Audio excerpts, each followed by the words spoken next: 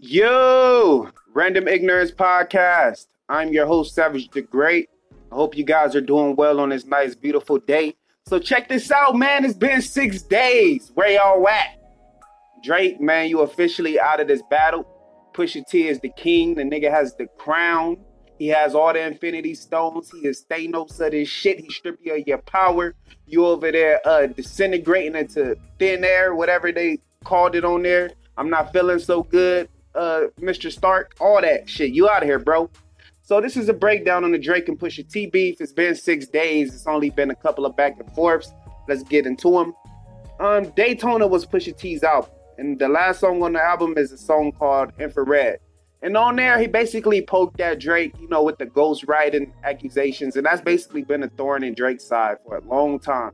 Yeah, Quentin Miller wrote your shit. Q, it came from Q, all that type of stuff, right? Ever since Meek exposed them, everybody that comes at him, they use those ghostwriting, whatever. So that's just been a thorn in his side forever. So obviously it bothers him because he replies to everybody that disses him with that. So he put out the Duppy freestyle. Duppy freestyle was a 70% Kanye diss, a 30% Pusha diss, I would say, because he started talking about, yeah, I've been writing for your boss. Like, all right, bro, Kanye ain't never claimed to be no spitter. He ain't never claimed to be no top rapper. You can look inside of his album credits, and it's gonna say all the writers on his songs and all the people that helped him produce. It's no secret, so that's not a diss. So it was mostly a Kanye diss, a little bit of Pusha. And Pusha said the line that got him is, I'm gonna let it ring on you like Virginia Williams. Now that's his fiance. Pusha is recently married or engaged, one of the two. I think he's married though. So I guess that got to him. So 2 days after that Duppy freestyle, Pusha dropped Story of Adidon. Now Story of Adidon is probably a top 10 diss, maybe top 15. I'm not gonna give it top 5. I'm not gonna give it top 3 like a lot of people do because we have short-term memory losses. You have to think about Hit 'Em Up. You got to think about Hit 'Em Up. You got to think about No Vaseline. You got to think about Real Compton City G's.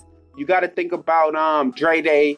It's a couple. Ether, Takeover. Like, you got to think about those before you start talking about, top 5, top 10 diss track. But it's a good song. In there, he exposes a lot. The song's artwork is Drake in blackface.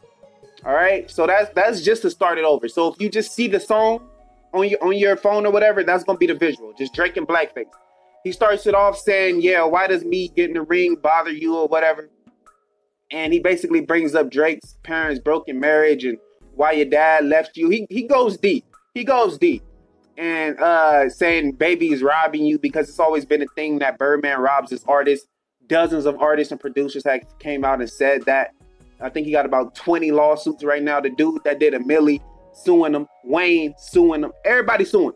So, that's just saying Drake falls under Young Money, which is under Cash Money.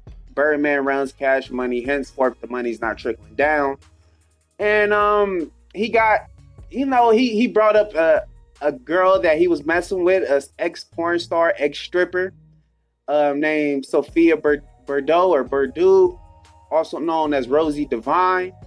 And that he had a child with her. And she's basically out the country. So he like, you deadbeat motherfucker playing Border Patrol, meaning he's not letting this kid back in the country, not letting her come back. He's basically just keeping him out the country or whatever. Like, he went deep, bro. He went into a lot of shit.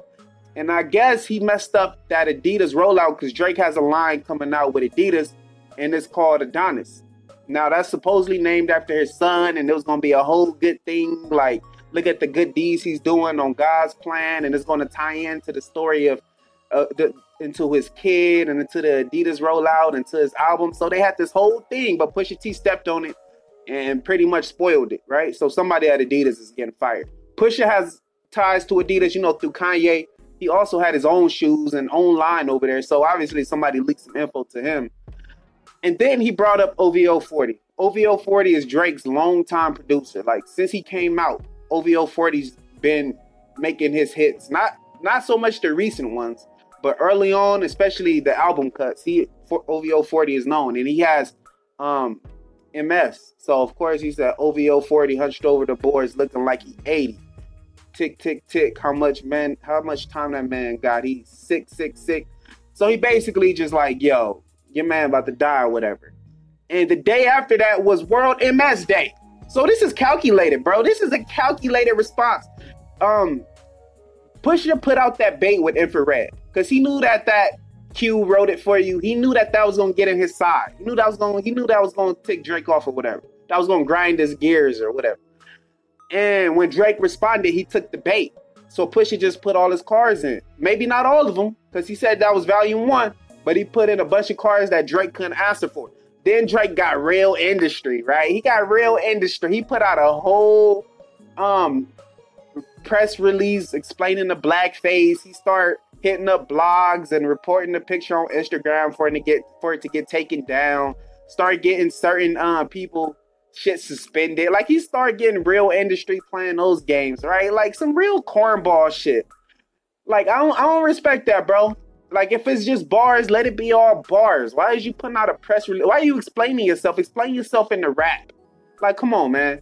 That's like if Nas put out Ether and Jay just did a press release. Or if Jay did Takeover and Nas put out a press release. Oh yeah, Searchlight Publishing, those are my old. Like, nobody want to hear that shit, nigga. We want to hear the bars. But that's pretty much over.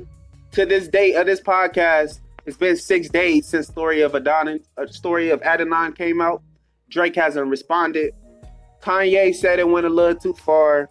Jay Prince, who is Houston's top guy over there, rap a lot, a known goon of the industry, well-respected in the streets and in industry, said it should be over because Jay Prince has his hands in Drake's pockets, and I know he feels like that's going to fuck the money up, seeing Drake keep on taking the L, because if he's going to try to respond to all that, he's going to have to get a little bit of dirt on him, and that's going to mess up his whole pop star potential, his whole playing both sides. Because he could put out a pop song, and then he puts out some street shit. So I know that's going to mess it up, right? So they pretty much saying it's over. And I'm going to tell you this, man. Drake stans are weirdos. Like, I'm either or. Like, I was with the Duppy freestyle when it came out. It was cool, and I like the Story of Adidon because I just like rap. I just like hip hop. I like bars. I like that type of shit. But them Drake stans is weird, bro. They especially the women, because the women don't know how to debate hip hop, and I know that's a general statement, but women don't know how to talk hip hop. So they just gonna talk sales. They're gonna talk hits. They're gonna talk albums. They're going to talk all that goofy ass shit that don't mean nothing, because if Drake felt he was above it, he wouldn't entertain it in the first place. Why'd he dedicate a whole diss if he felt he was above it? He thought he was going to Meek Mill the situation. He thought he was going to reply. Pusha wasn't going to say shit, or Pusha was going to put out some weak sauce, and Drake was going to back him and put him on and put the memes out at OVO Fest and all that. Nah, that's not happening, bro. That's not happening. So people only got that, oh yeah, Drake gonna sell more albums. Yes. I don't think Drake is concerned with album sales at this point.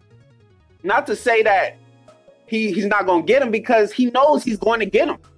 He doesn't even have to do any real promo. You're not gonna see Drake doing interviews unless it's something with Apple, because that's, they tied in. But come on, man. So I can see this hurting Drake's ego, because he wants to be a respected lyricist. He wants to be respected among the lyricists. And Pusha T is respected among the lyricists, among the streets, among all the things that Drake wants to be respected into, because Drake is respected by the industry. He can go anywhere and get a $20 million deal, $30 million deal. That's nothing.